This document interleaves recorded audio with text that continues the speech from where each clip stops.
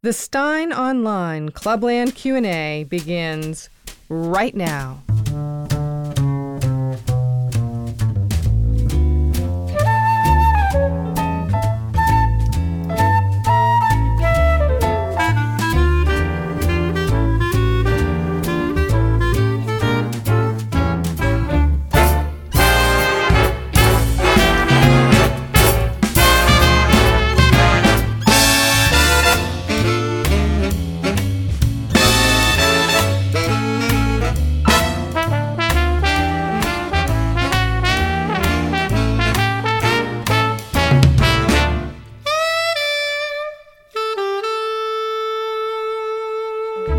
Hey, welcome along. It is October 14th, 2022, 3 p.m.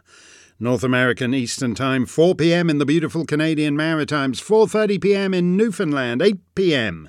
in Dublin and London, 9 p.m. in Paris and Berlin, 10 p.m. in Kyiv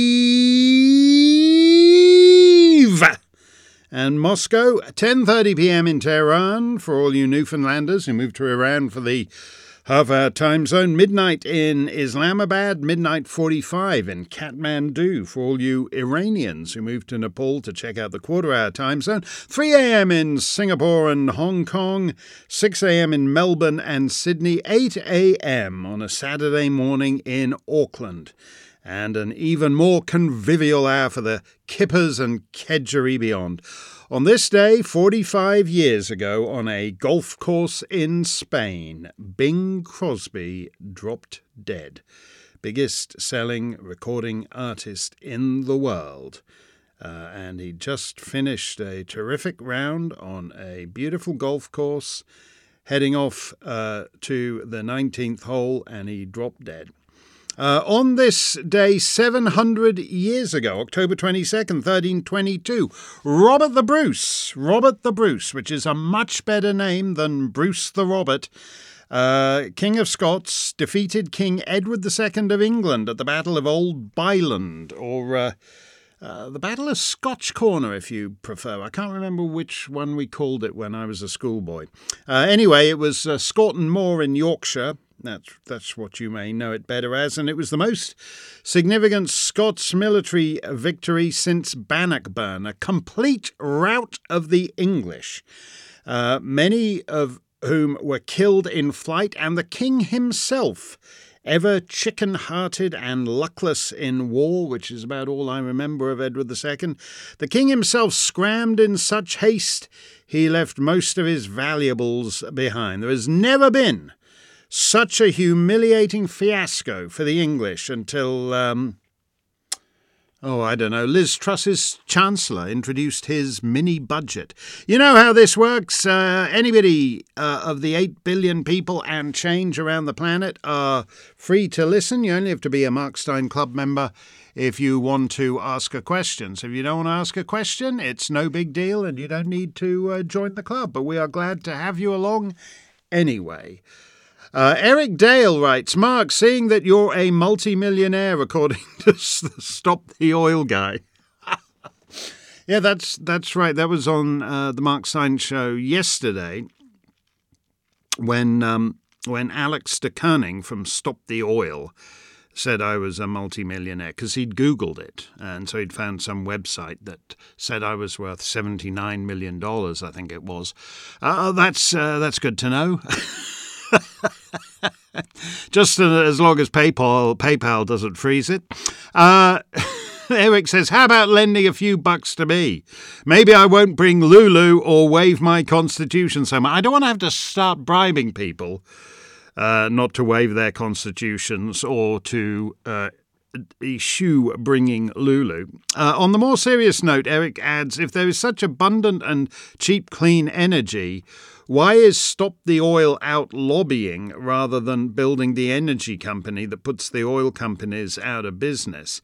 Quite frankly, if Germany could power itself on tidal and wind energy, why would it or any other country even deal with Russia at all? Why would the rest of us even deal with Saudi Arabia or Venezuela or Iran? Yeah, we see You know, I did a whole thing on this, and I don't remember the numbers, but at the time Obama and the Spaniards were subsidizing all these green energy companies. And in fact, without the subsidies, they wouldn't exist, not at all. And that's really the point we see now. There isn't enough of it. It doesn't matter what the unit cost of a megawatt hour of this stuff is. There isn't enough of it. And so you see the pitiful sight of the man who's supposedly the leader of the free world, Joe Biden, when he's not giving speeches claiming that his son, who died of brain cancer in Delaware, died in combat in Iraq. When he's not absolutely deluded and flown the coop, they shove him off to Saudi Arabia to be humiliated by making him grovel to Saudi princes, and then the minute his flight's cleared Saudi airspace and he's on his way back to Washington, they announce that they're cutting oil production. Renewables is where first world nations go to die. That is what is going to be happening in Germany, unless global warming is real and they have a sizzling summer. You know, Germany doesn't have great weather. If you've ever been to those resorts on, what do they call it? The Ostsee, the East Sea. It's basically the Baltic way up there. I spent some time talking to victims of Angela Merkel's immigration policy up there. Even in the summer, it's bloody chilly. And it's got that German healthy thing where you throw yourself into freezing cold Baltic water and jump up and down and kid yourself you're having a grand old time. But if winter is is not afflicted by global warming and these 40 Celsius temperatures, I can't figure out what that is in Fahrenheit right now. I'm a bit distracted by Ofcom complaints, so I didn't rehearse whatever 40 Celsius is in Fahrenheit. But Germany hasn't got enough. That's it. America hasn't got enough. America is an energy-rich nation that has chosen to make itself an energy-poor nation. Same with Germany. Same with a lot of countries. And if you look at all the money, for example, that is put into promoting the concept of global warming. This is Eric's central idea, and it's actually quite a good one. If you think that all the money that is being put into global warming were to actually be put into a renewables company like tidal energy, for example, that all these people talk about, you could corner the market in tidal energy and put Shell and BP and ExxonMobil and all Total, all of them out of business if this thing were real. But at the moment, you know, whatever the unit cost is, there isn't enough of it and people are going to freeze and die. That's a very good point, Eric. Tom Lewis. So, by the way, I want to thank people just before I go on. I really am terribly appreciative of all the people who tune in to the Mark Steyn show every night. We had what they call a soft launch. It was a soft launch on me. I wasn't told I was going to be doing a nightly television show in perpetuity. I was sort of finagled into it by some bloke who told me I'd only be doing it for 2 weeks because they had some fantastic new show in development. And the end of the 2 weeks has never come, and so I'm still there. But so we didn't have like a big splashy launch, say, with me sitting in Rupert Murdoch's garden and having a Pimm's while he sits there and writes me a cheque for £50 million, which is what Rupert did with Piers Morgan. So we haven't had a big launch as he had. Rupert very kindly bought Piers Morgan every bus side, every bus shelter, every railway carriage poster in the UK, and it still turns out nobody wants to watch it. So I'm actually very grateful for that, and I'm thankful to everyone who tunes in. The audience just continues to grow. It's not a big deal. It's not I sort of never expected to be on television at my age, and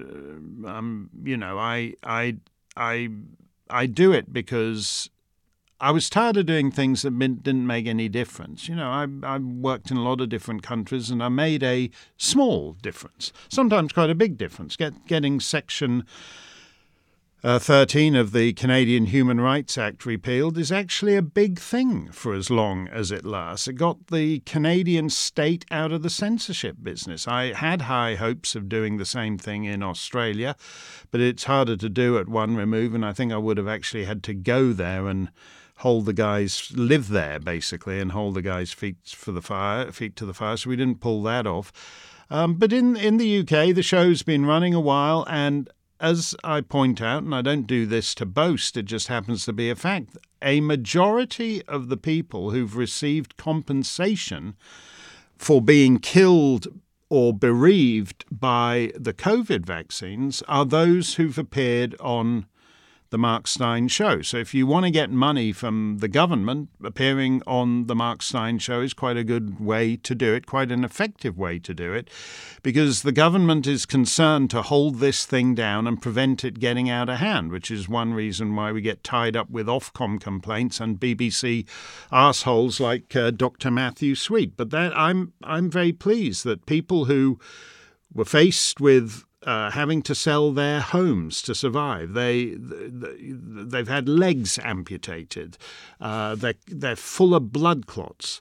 They've got splitting headaches that go on unceasingly for 6 weeks. They can't work. They can't drive to go to work, never mind do the job when they get there. And I'm pleased that, £120,000, which isn't a lot, but it enables them to get through until, whatever the ultimate resolution of this thing is. I'm pleased to do that. And the other reason I do the show is to promote some talent that's a quarter my age, such as Ava Vlaardingerbroek, and Alexandra Marshall and others you're familiar with on the show, because I think they're going to be important voices in the years ahead, and I want to make sure they get a platform. I've said this before, but who cares if I make a couple of amusing jokes on Fox News about Andrew Cuomo's dog? That's not really anything. We have huge problems. And certainly the American right has done nothing for them. I mean, it's had election victories that have not resulted in the roll. Even 9/11 did not result in a rollback of the cultural rot. If you recall, whether it's George W. Bush immediately lapsing into religion of peace mode, or whether it's the left demanding to know why do our enemies hate us. 3,000 dead, vaporized people in the heart of New York City did not persuade the Americans to reverse the cultural rot. And so the idea that, midterm elections will do it, I think is a bit of a long shot. So, and I don't know really what, as I think about it, I don't know. Talk radio, for example, seems to me actually to have died as a medium with Rush. It's not even talk. It's not even talking from first principles, as Rush always did. So it's just sort of AOC gags, Hunter laptop gags. I don't quite get it. So I've enjoyed, in a country I'm not really familiar with, all my knowledge of UK pop culture ended half a lifetime ago. But I'm pleased the show is making a small difference and that goes in other areas too, such as the victims of grooming gangs and all kinds of things. So we stagger on, and I'm glad we're being rewarded in the ratings, and I thank you for that. Tom Lewis says, "Hi Mark, thanks for GB News talking about things that really matter. Would you venture a guess as to a possible outcome of Ukraine versus Putin?" Well, I was there in Ukraine. And, I don't want to exaggerate the danger of it. Most parts of Ukraine are perfectly safe to walk around because, aside from random bombing raids, Putin very quickly was forced back to what are essentially Russian-held areas. I've compared Ukraine and Russia to England and Ireland. There are people in Ireland who just want to be Irish. There are people in Ireland who see no difficulty in being both Irish and British. There's two types of Irishmen. And in some ways, there are two types of Ukrainian. There are Ukrainians who just want to be Ukrainian, and there are Ukrainians who want to be both Ukrainian and Russian. And that has applied, as with the Anglo-Irish thing, that has applied Russia-Ukraine across centuries. I made the opinion, I think, on one of those shows I did from Ukraine, that I thought Ukraine would ultimately win the war militarily. And I think that is still likely to happen just because the Russian conscripts have no stomach for this fight, for whatever reason. You know, it always goes much better, as actually the Pentagon should have figured out by now, that if one side is fighting for its homeland and the other is just doing tours of duty, as they're called, interesting name because it makes it sound like doing a tour of Italy. You're just passing through. And the guys who aren't passing through have much more incentive to fight as a general rule of warfare. So I can quite see the Ukrainians winning the fight on the ground were it not for the fact that we have this bizarre situation outside Ukraine where people like Joe Biden and Lindsey Graham, the Unipart, the Washington warmonger Uniparty, keeps trying to escalate the thing. And at some point, you know, we've had recent escalations, the blowing up of that bridge between Crimea and Russia, the blowing up of the Nord Stream pipelines. It's almost as if there are people out there, whoever they are, who are egging Putin, sitting on the world's biggest nuclear arsenal, to actually go nuclear. So I don't think the actual logistics on the ground in Ukraine are what's ultimately going to decide this thing. Anyway, that's what Tom Lewis says. He says, I know it's a stretch, but you're the best prognosticator. I know the proof. I read America Alone in 2006. Well, you know, I like America Alone when I read it because it reminds me in a strange way of the optimism of those days, if that doesn't sound faintly ridiculous. In other words, I didn't yet think, I thought I still took a lot of things at face value, which is that we were up against some pretty tough numbers. It's a book about demography. It basically says if you don't do anything, the West is going to lose without anyone firing a shot because the West is undergoing huge demographic transformation. And I had serious conversations with serious people, presidents and prime ministers and princes, and a couple of princes who have since become kings, a couple of queens I found rather agreeable, all over the map, and in elsewhere in His Majesty's dominions with governors general and prime ministers, and they all took the thing seriously. Dick Cheney said to me, "Oh, so this is like the biggest paradigm shift of our times." You know, so there's a guy appearing to me to take it seriously. But we weren't serious about winning the easy part of the war, which is defeating the goatherds. You know, as I said, America can't defeat goatherds with fertilizer. So why you want to listen to chiefs of staff who can't defeat goatherds with fertilizer is a mystery. Oh, General, thank you for your service. We're pleased to be joined now by General so-and-so and so-and-so. He's served in Vietnam. He's served in Korea. He's served in Iraq. He's served in Africa. Why the hell would you want to take lessons from that guy? You know. Oh, but he also organized the Iranian helicopters in the desert. Oh, that's fantastic. Bring him on.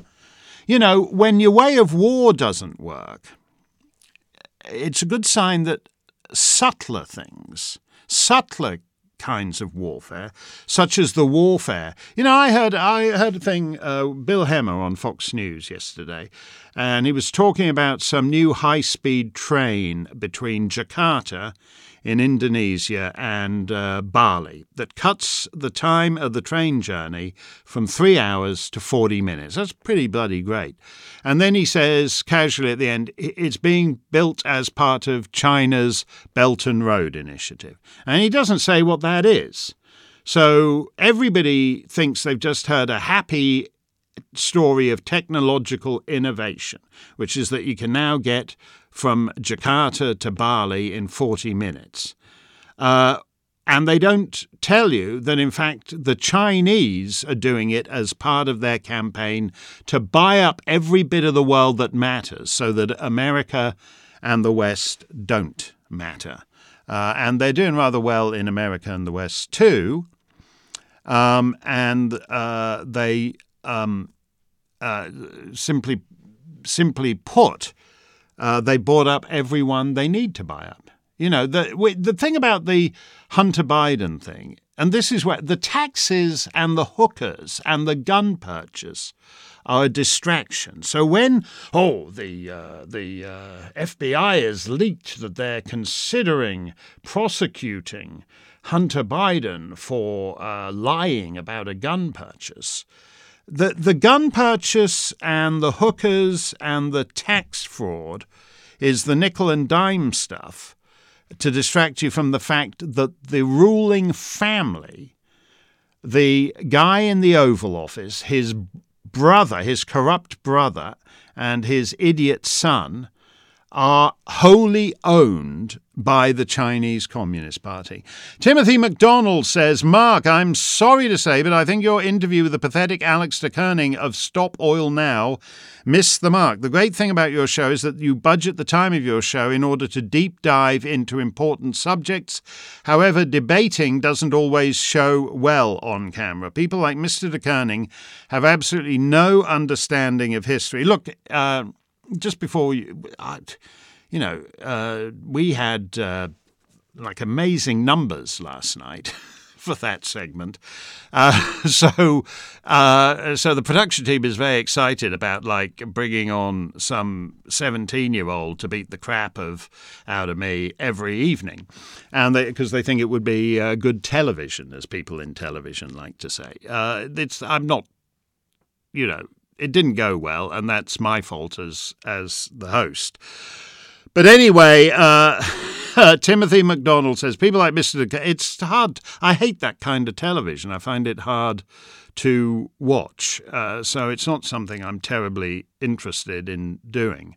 But I take the blame for that because I like the conversation that followed, where I talk calmly to a lady, Harriet Sargent, who was very interested in little girls being raped by Pakistani Muslim men up and down England. And that's a subject nobody else talks about.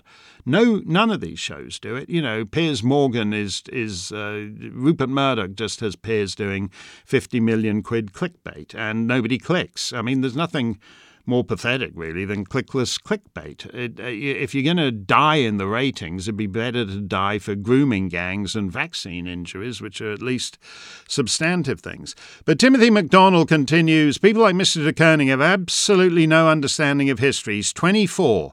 For the past 12 years, he's heard nothing but climate change. He's completely unaware of the fact that people in Britain have died from heat-related problems for decades. Well, as I said, this is going with the thing, it's 40 degrees. It was 40 degrees for 2 days. I've been trying to get GB News to dump the weather, because the weather is a big turn-off moment that comes at the top of the hour when they go, and all that. I stand there every night and I go, and all that's coming up after the weather. What's the weather today? Well, it's 53 and cloudy in Glasgow, but it's 54 and partly sunny in Belfast. And then the following day, it's 53 and partly cloudy in Belfast and 54 and partly sunny in Glasgow. That's how it is. Except for one day, suddenly, oh my word, Suddenly it's whatever 40 degrees Celsius is, 54 Fahrenheit I was talking about.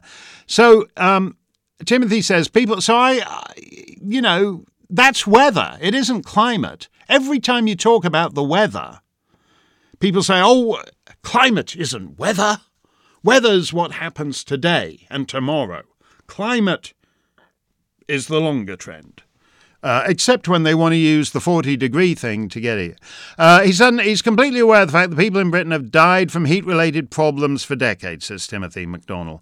Virtually no one in Britain had air conditioning in their homes or offices before 1970. For most people, they just toughed it out for the 5 days of the year when the heat was excessive. All this has happened before. That's true, as anyone who remembers the summer of 1976, when it went on day in, day out. And nobody then, because the official story was that we were in for global cooling and we were all going to die in an ice age, nobody then went hysterical about the British summer of 1976. Virtually no one in Britain had air conditioning in their homes or offices before 1970. They just toughed it out for the 5 days of the year when the heat was excessive.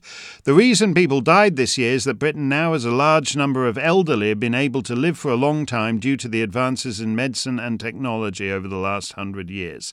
Without those advances, the vast majority of the people that died this year from excessive heat would have never reached their advanced age. They would never have died of heat stroke. Most would have died many years before of a stroke or a heart attack or an infection of some sort or cancer or tobacco use or the accumulated effects that come with chronic pain from a lifetime of work without the benefits of modern transportation and labour-saving equipment. But to think this way, one has to understand calculus, the study of change over time. But Mr. de Koenig is 24 and he doesn't understand the passage of time. All he knows is today. And as you say, permanence is the illusion of every age. So I think you would have been better served by not debating him, but instead simply asking him open-ended questions. Let him pontificate on all kinds of subjects. Get him on the record. Ask follow-up questions to flesh his ideas out. This is great. This is great stuff. You should be teaching a broadcasting course, Timothy. I wish you'd been around when I was starting out, when I was 14 years old and doing a disc jockey spot on the kids' show. Get him on the record, ask follow-up questions, flesh his ideas out. By doing that, other media may start asking more questions. Said all we got to see was a clueless 24-year-old call you a racist for not wanting to move Somalia to Great Britain. Will you consider doing this instead? I love getting advice, and that is certainly a good advice. So I thank you for that. We may get him back on because, as you may recall, he said that the business of gluing themselves to Leonardo's not Leonardo, what am I on about? Constable. I shouldn't be confusing Constable and Leonardo. Constable's fabulous painting, The Haywain, and he said, oh, well, they only glued themselves to the frame. That's a pretty good fancy frame it has, actually, and they did do surface damage to the varnish on the painting. Well, since then, they've thrown ketchup over Van Gogh, the sunflowers thing, or Van Gogh, as Martha Stewart would say.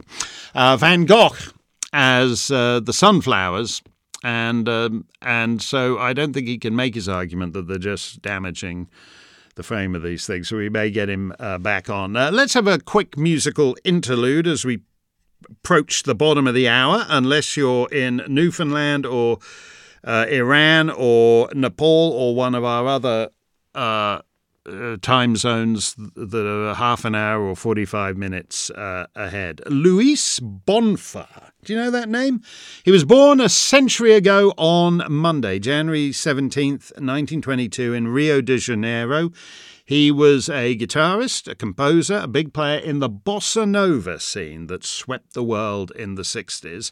But as far as the Anglo crowd are concerned, Mr. Bonfa is something of a one-hit wonder. But that's kind of disguised because very cleverly his one hit has half a dozen different names. There are several English lyrics, but even as an instrumental, it wears different hats. It was written for a 1959 film by the French director Marcel Camus, but you may know it variously as Mania di Carnaval or Black Orpheus.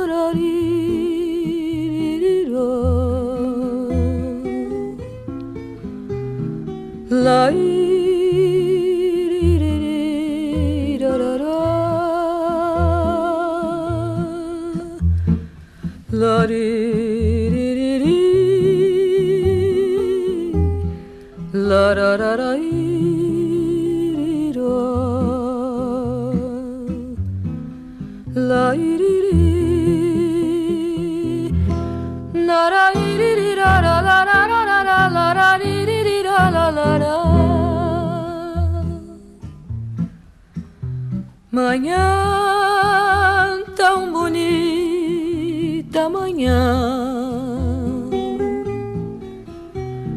de um dia feliz que chegou.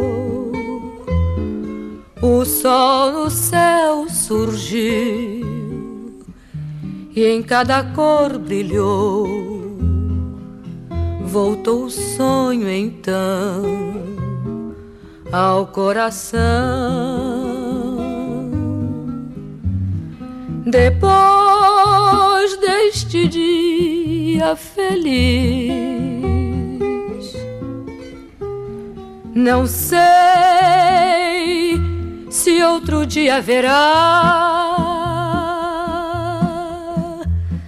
É nossa manhã tão bela final, manhã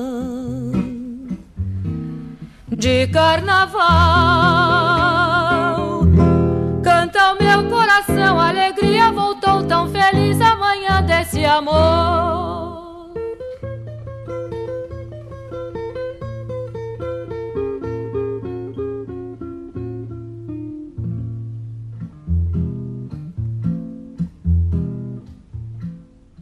Astrid Gilberto with Mania di Carnaval from the film Black Orpheus, or Black Orpheus if you prefer. Portuguese lyrics by Antonio Maria, music by Luis Bonfá. The film was a hit, and so was Mr. Bonfá's theme, which is heard a lot in the picture, and which became one of the biggest things ever to come out of Brazil. And so naturally, music publishers in America thought, we need to get an English lyric for this thing.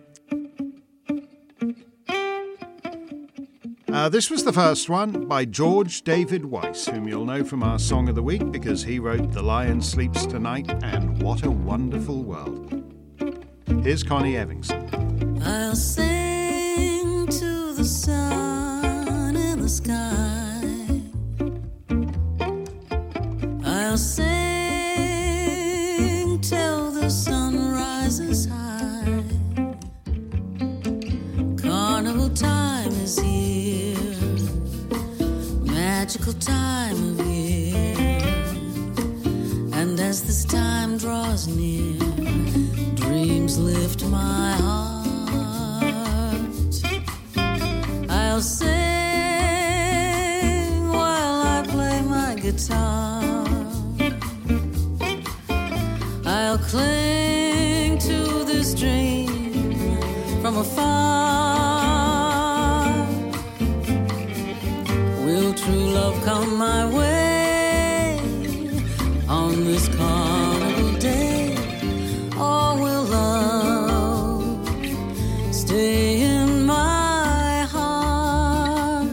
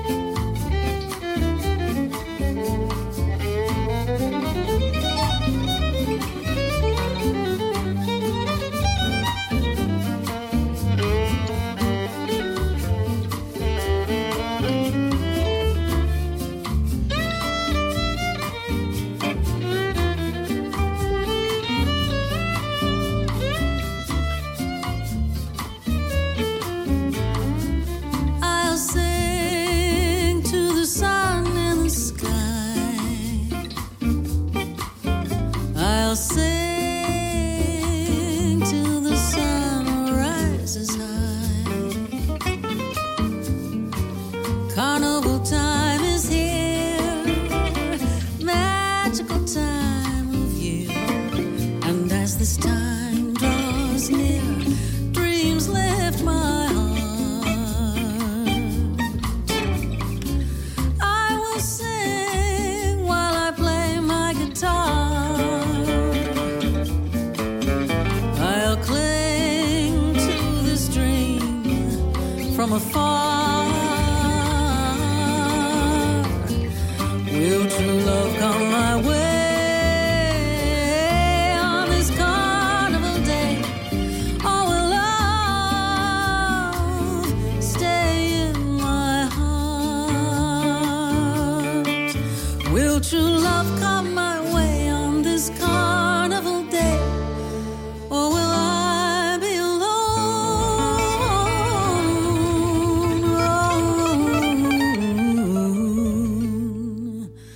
With my dreams.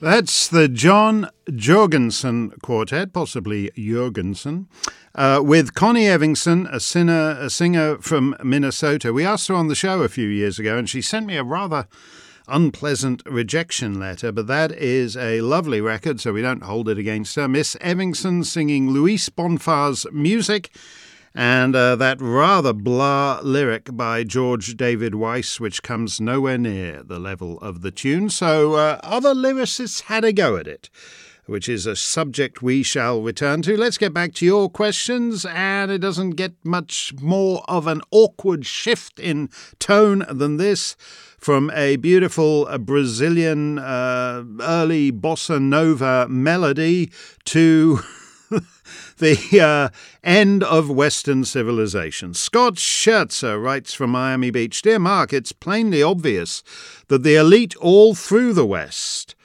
are purposefully grinding our civilization into dust. What I don't understand is why they think that they will be immune to the resulting calamity. Their money and status might shield them for a time, but eventually the lights will go out for them as well. Why do they not see that this will not end well for them?" Well, we go back to what has been happening, which is the Chinese buying up everything for their Belt and Road initiative. And what they do is they don't just go to small corners of the Commonwealth like the Solomon Islands and Barbados and buy up everybody who matters, which you can do relatively cheaply, but they also go to Western nations. I mentioned earlier that the Biden, if you go back to when Joe Biden was a little boy, well, actually not that little, when Harry Truman left the White House, the former haberdasher, he didn't have a pension. He didn't have enough money to buy a house to live in. He was a genuine public servant back in the days when you went into public service because you wished to accomplish certain public policy goals, but the price for that was that you didn't become stonkingly wealthy. Now, under America's... Don't wave that Constitution at me! You think the founding fathers... Listen, Constitution boy, you think the founding fathers wanted a parliament full of the world's wealthiest people with huge entourages who fly around on private jets and do not live as any of the little people way down below them live? That's what they have in common. That's what Mitch McConnell and Elaine Chao have in common with Pelosi and the Bidens. It's not normal that. It's not normal to have citizen representatives totally disconnected from the normal rhythms of life. But it is now how a lot of people live who go into politics. It's awful and ugly. It's riches, untold riches. You look at Hunter Biden, who is completely talentless, and aside from that has the kind of habits that you normally do not seek out in a business partner. Serious drug addiction, a penchant for buying women and videoing and actually buying young women, not the age of consent, and videoing himself with them, and then being careless about the video, leaving it in a repair shop for everybody to find. That's not normally what you're looking for in a business partner. But Hunter Biden has something valuable to the Chinese, which is that he can buy influence on Joe Biden.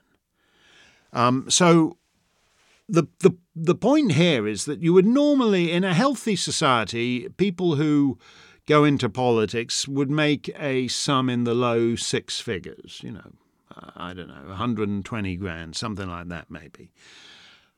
But if in return for taking that low salary, they can then do 10, here's the thing.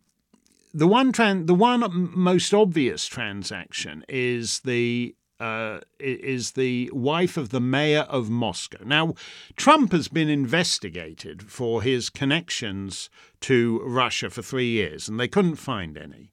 There's a big connection between Biden and Russia in that the wife of the mayor of Moscow wired whatever it was it $2 million or $3 million into Hunter Biden's bank account. What for? What for? Nobody's interested. Nobody's interested. So we, I think, have different levels of corruption going on here. For some of these people, Scott, it's they're being offered such huge amounts of money. Boris Johnson is now on this kick too. He got $120,000 to give some speech to someone in Colorado. I forget where it was, a place I've spoken at. I can't remember much about it, to be honest, but just a few years ago. But he got I don't know why. There's no real reason to give Boris Johnson $120,000. He's imploded. But people do this just to keep these guys in play in case circumstances change. And here's a good example of how they changed. Liz Truss has been Prime Minister for a month. For most of that month, the country was at a standstill in mourning for Her late Majesty, the Queen. So basically, she's been in office for 5 weeks, and for 3.5 of those 5 weeks, she wasn't doing anything because everybody was mourning the Queen, getting ready for the funeral, standing in line for the lying in state, and all the rest of it. So basically, her premiership has collapsed in a week and a half.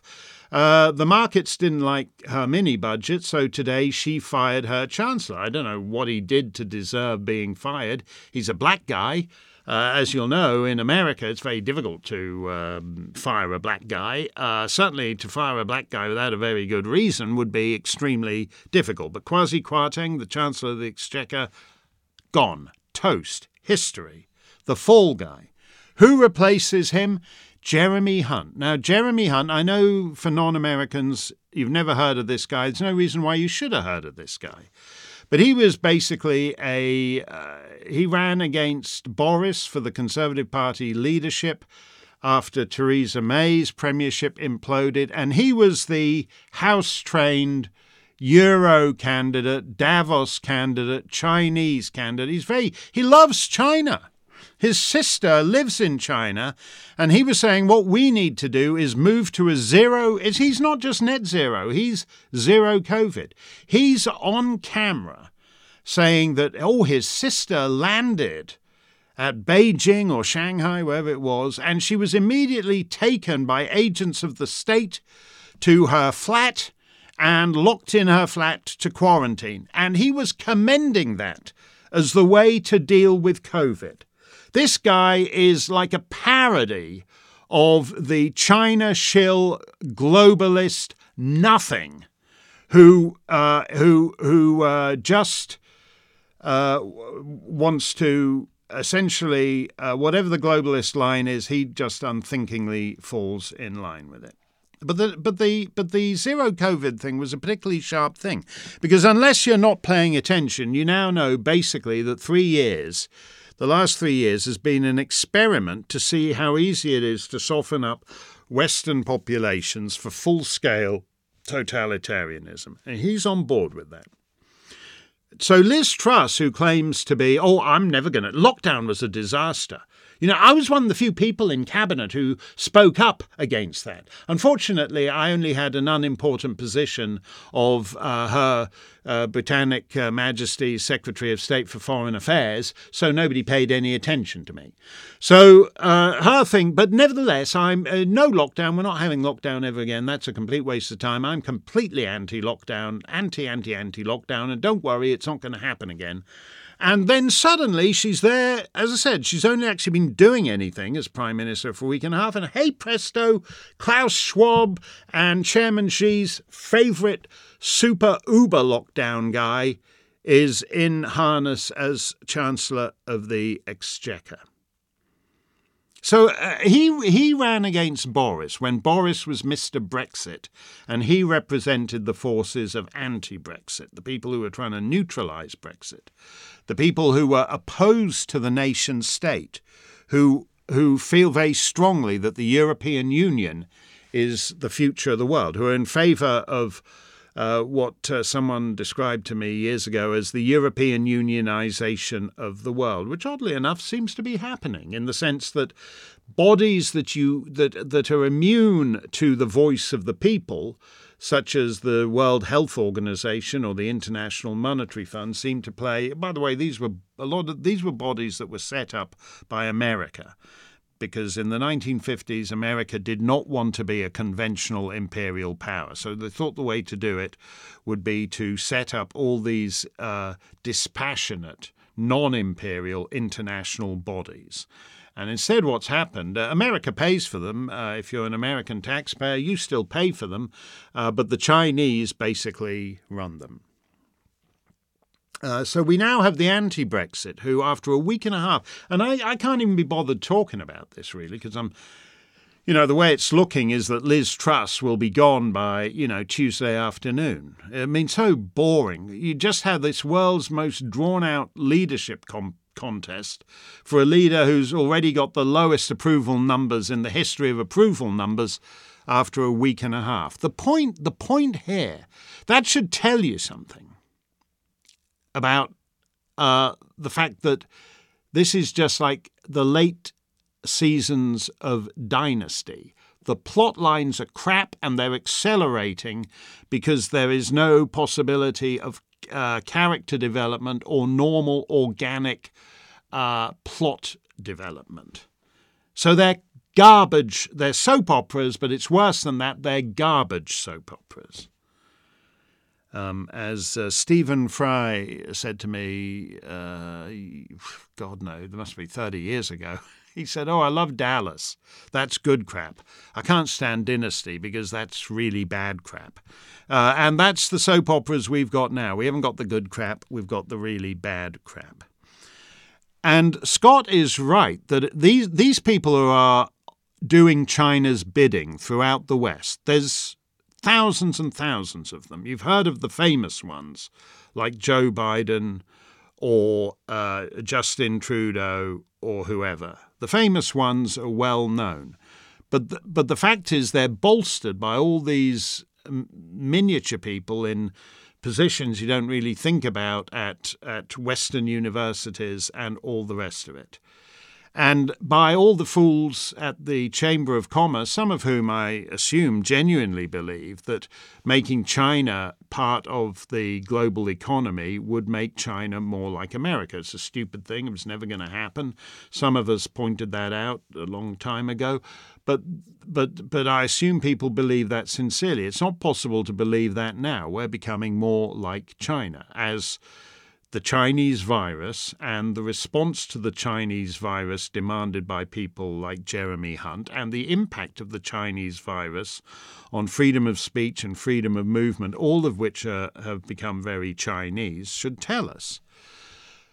So the question then becomes, why are they purposefully grinding our civilization into the dust? And I don't think it's an exaggeration to say they're working for the other side. They're not in that, whatever that clip that goes around on the internet is, where the two German soldiers are sitting around and one of them says, Hans says to Fritz or whatever it is, are these the baddies? They don't think of themselves as that. They think we're in a difficult situation. And we need people, and Bill Gates, a man who makes crap software but leveraged that into becoming the most important person in public health on the planet, thinks we're in a difficult situation. You look at the things they say as asides at Davos, that there are way more people than we need, the expensive, useless eaters, as they see it. You know, you have to have food for these billions of people that you don't need and contribute nothing, because they're not part of the elite who fly in and sit around at Davos and decide these things. They're talking openly. When they talk about digital currency, when they're talking about ending farming, they are actually when they talk about how the optimum population for the planet is 500 million people, they're not really talking about ending farming. They're talking about ending you. Ending you. That's what it's about, as I quote this line all the time from Neil Oliver's Missus, who says, it's not about going green, it's about going without. So you can't get anywhere when you point out to people there isn't enough a renewable energy to power our existing world, because the point is renewable energy is to transition us to the next stage of human development, where we won't have washers and we won't have dryers and we won't have individual car ownership. We'll be washing our clothes by hand and we'll be waiting for the bus. Because as they see it, there won't be jobs for us. Nobody needs you, and you don't contribute anything. You know, the world is going to be made, as Klaus Schwab says, by a powerful group of people such as you in this room. And that means that you who don't get into the room will just have to take your orders. You might like to go to McDonald's and have a cheeseburger, or go to Taco Bell and have a taco, but they're pretty confident after the last 3 years that you'll be happy just eating the bugs that Bill Gates has selected for you. They talk like this. You know, Dr. Matthew Sweetypants, who's complained to... I invited him onto the Mark Stein show, and he complained to Ofcom to get me taken off the air for having the lèse-majesté to invite him onto the show. So he says that when you say that His Majesty the King is the most powerful believer in the Great Reset in the Western world, he says this is going back to, the old conspiracy theories starting in the 70s from people like, whoever it was, Louis Farrakhan or whoever, who said that the Queen and the royal family were space lizards from Alpha Centauri who were secretly running the world. And that may be true. Who knows? But he doesn't have to be a space lizard to be on board with the Great Reset, because he's on video at a video issued by the World Economic Forum called The Great Reset, in which he is the first bloody person you see on camera introducing the Great Reset. But apparently, according to Dr. Matthew Sweetypants, a guy who's actually, I think, becoming a bit of a dangerous cyber stalker of at least one of our female regulars, Leilani Dowding, with whom he's strangely obsessed.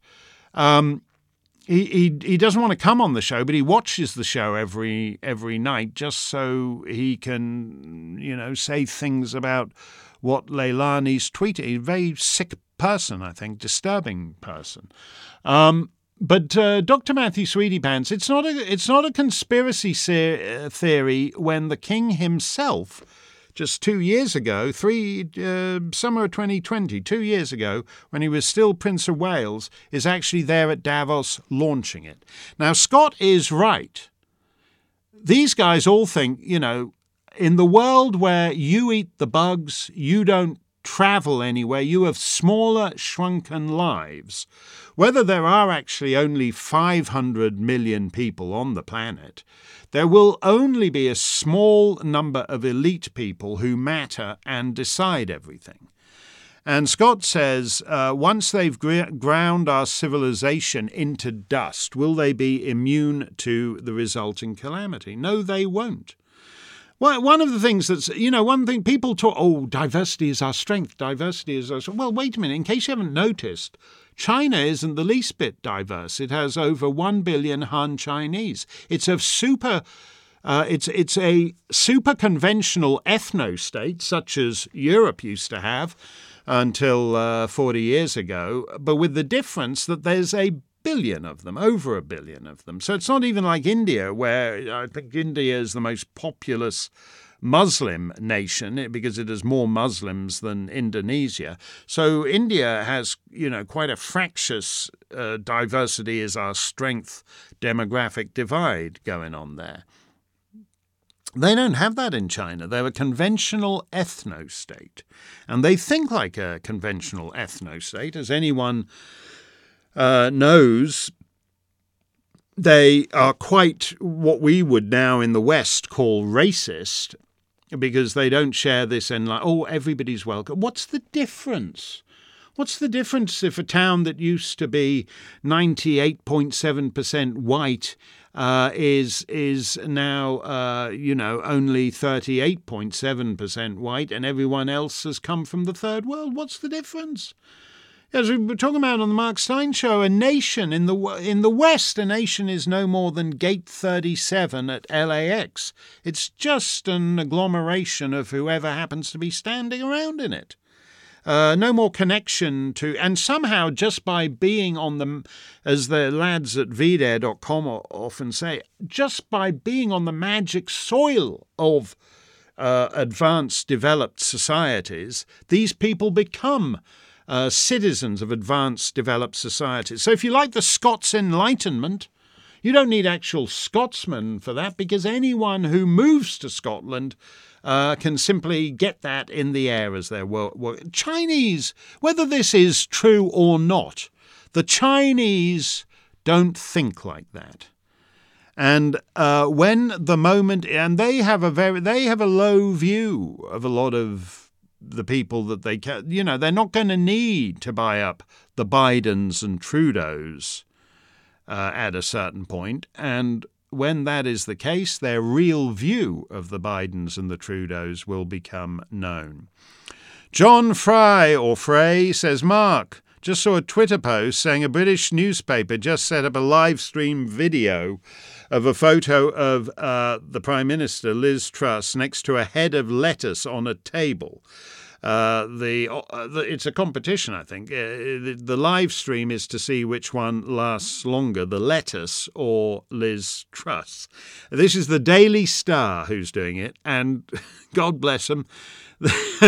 This is the side of Fleet Street I have always liked. You would never get it in the pompous mono-dailies of American journalism. It's ridiculous, this. What's the point? What happens is, okay, they're very anti-Liz Truss now. So what's going to happen is next week, these people will be appearing on British television saying, the 1922 committee is taking soundings. And people at the Carlton Club are saying, we're going to be doing this on the 100 Years Ago show, by the way, when these things mattered. That's on the show tomorrow. When these things mattered. But they don't matter when you do it this way. So they're going to get rid of Liz Truss, and then they were going to have another interminable leadership competition in which the Parliamentary Party will choose Tweedle Crap or Tweedle Bollocks. And that will be put to the party at large, which doesn't like either Tweedle Crap or Tweedle Bollocks, but they'll pretend it's a reasonable choice. I mean, I can't be bothered with it. I can't be bothered with it because I think about that Milton Friedman line. You have to. These are the wrong people.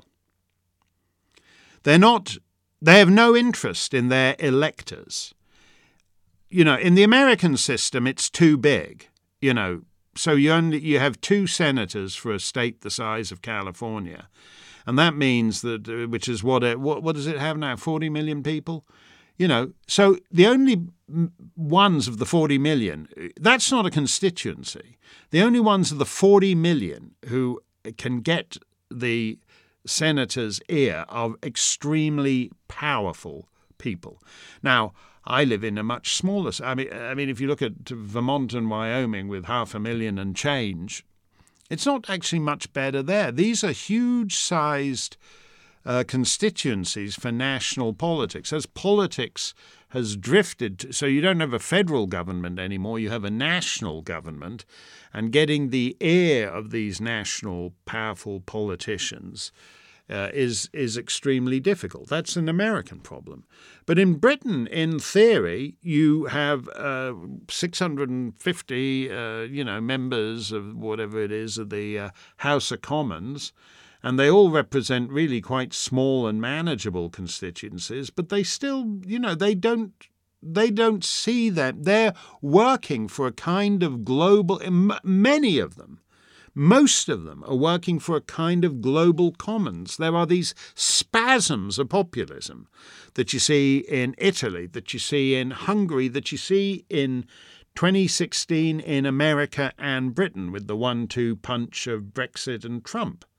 But these are spasms, and the duty of the enlightened people is to ensure that these spasms are ultimately neutralized and rendered impotent. Mr. J says the cultural vandalism of Just Stop Oil is a disturbing show of what unbridled religious fanaticism is capable of. These are people who are gluing themselves to the street and preventing ambulances and fire engines and more importantly, just working people getting to work. The guest we had on last night and who may well return next week, he's taking 7 months off from his PhD. He's in his mid-20s and he's doing the usual leisurely varsity with which many young and not so young Americans will be familiar, where your leisurely varsity just stretches into early middle age. A lot of people can't do that, and so they have to just get up in the morning and get in the car and go off and do their lousy job. And the guys in the line down in the street are the privileged people preventing the working men getting to their jobs. And Mr. J continues, whatever one may think of their core beliefs, their tactics will only get themselves pegged as obnoxious loonies. No, that's not actually true. If you were to ask Dr. Matthew Sweet and the other BBC people, put me and the Just Stop Oil guy on screen, who's the obnoxious loony? It's me. Everybody else, including the police, sympathises with the Just Stop Oil guys preventing ambulances getting through. A scary thought pops up. When will green zealots graduate to the terrorist ways of the jihadists? Not out of the realm of possibility. No, I've been saying for a decade now, because of my friends that I got to know basically through the Danish Free Press Society. The people I met there who are now dead, who are now living in hiding, who have had their family restaurant firebombed. Those people, the left-wing cartoonists and artists and writers from the European social democracies who made the mistake of thinking you could piss on Islam the way they'd pissed on Christianity for years. And then they found out it's a whole other deal. And when you look at, say, so you don't even have to do the thought experiment, Mr. J, because the guys who shot up Charlie Hebdo And the guys who just want to vaporize your internet account or close your PayPal account or shut you out of your bank account, as Bank of America did to Kanye West and I think some other fella this week, they're already on the same continuum. They're in the shut up business. Sometimes it's enough just to take away your Twitter, take away your Instagram, take away your PayPal, take away your bank account with Bank of America, and you get the message and nobody knows about you anymore. But sometimes you have to do it a bit more fulsomely by kicking the door in and gunning people or taking a knife to Salman Rushdie when he's at a literary festival and putting him in the hospital. But they're on the same continuum. They're on the same continuum, and they will eventually converge. Oh my, we can't end with that. That's not really a happy thought to end on. Which is it? Have we got any? We don't seem to have. Well, we'll see if we can find an optimistic question. But absent that, we will have a little bit more music to close. We're marking the centenary of the composer Luis Bonfá. He's very big in Brazil. But as I said earlier, a bit of a one-hit wonder in the Anglo world. We heard the first English lyric to Manhã de Carnaval, his theme for the film Black Orpheus, and really a very undistinguished lyric by George David Weiss, not an untalented man. But his lyric for that is totally unworthy of a magnificent piece of music. So a couple of years later, they tried again, getting someone else to write words to that tune. This time it was Carl Sigman who, among the other glories of his catalogue, wrote what I like to think of as my Christmas song, It's a Marshmallow World. Alas, he didn't rise to the heights of Marshmallow World. But I very much like Don Costa's arrangement and the orchestration. Yes, the words are somewhat unsatisfactory, but they are beautifully sung. A day in the life of a fool,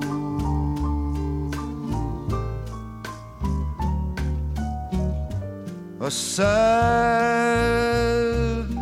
and a long, lonely day. I walk the avenue and hope I'll run into the welcome sight of you coming my way.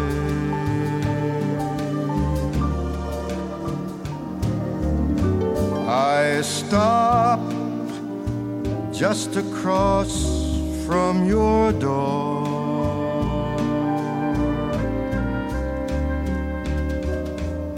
but you're never home anymore.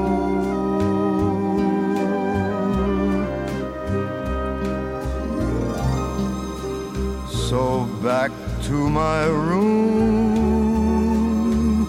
and there in the gloom I cry tears of goodbye.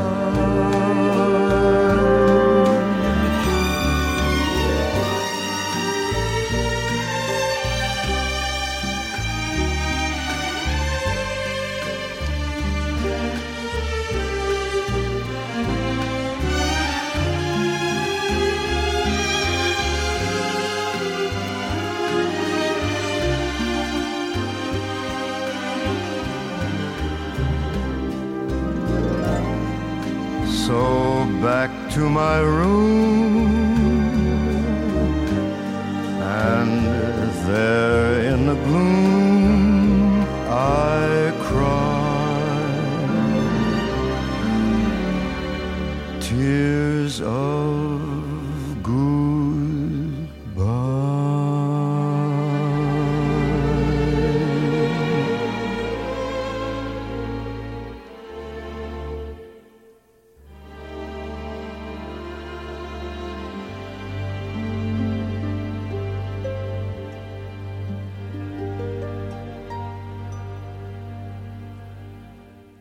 Frank Sinatra in fine voice with orchestra arranged and conducted by Don Costa.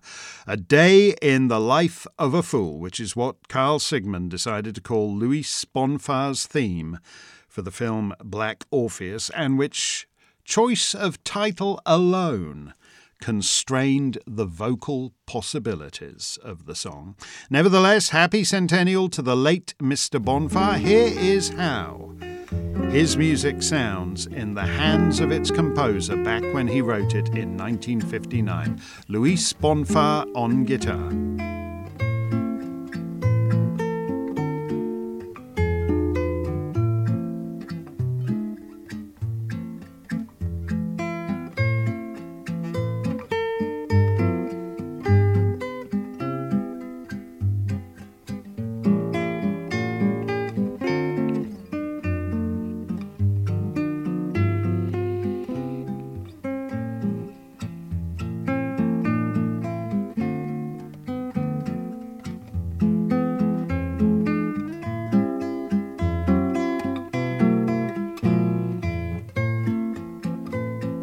We will have all our regular features this weekend, the 100 Years Ago show, Rick McGuinness's movie pick, Stein's Song of the Week, and a special Sunday edition of the Mark Stein Show. Just another weekend in the life of a fool. Stay safe, stay free.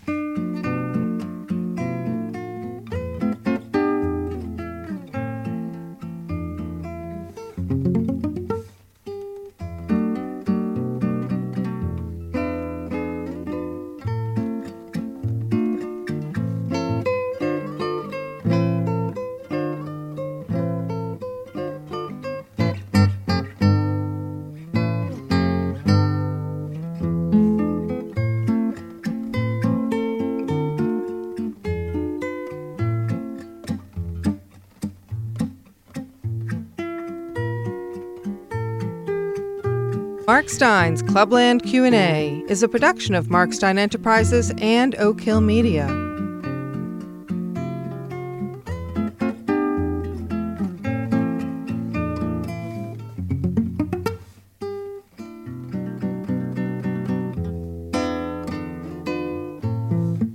All rights reserved.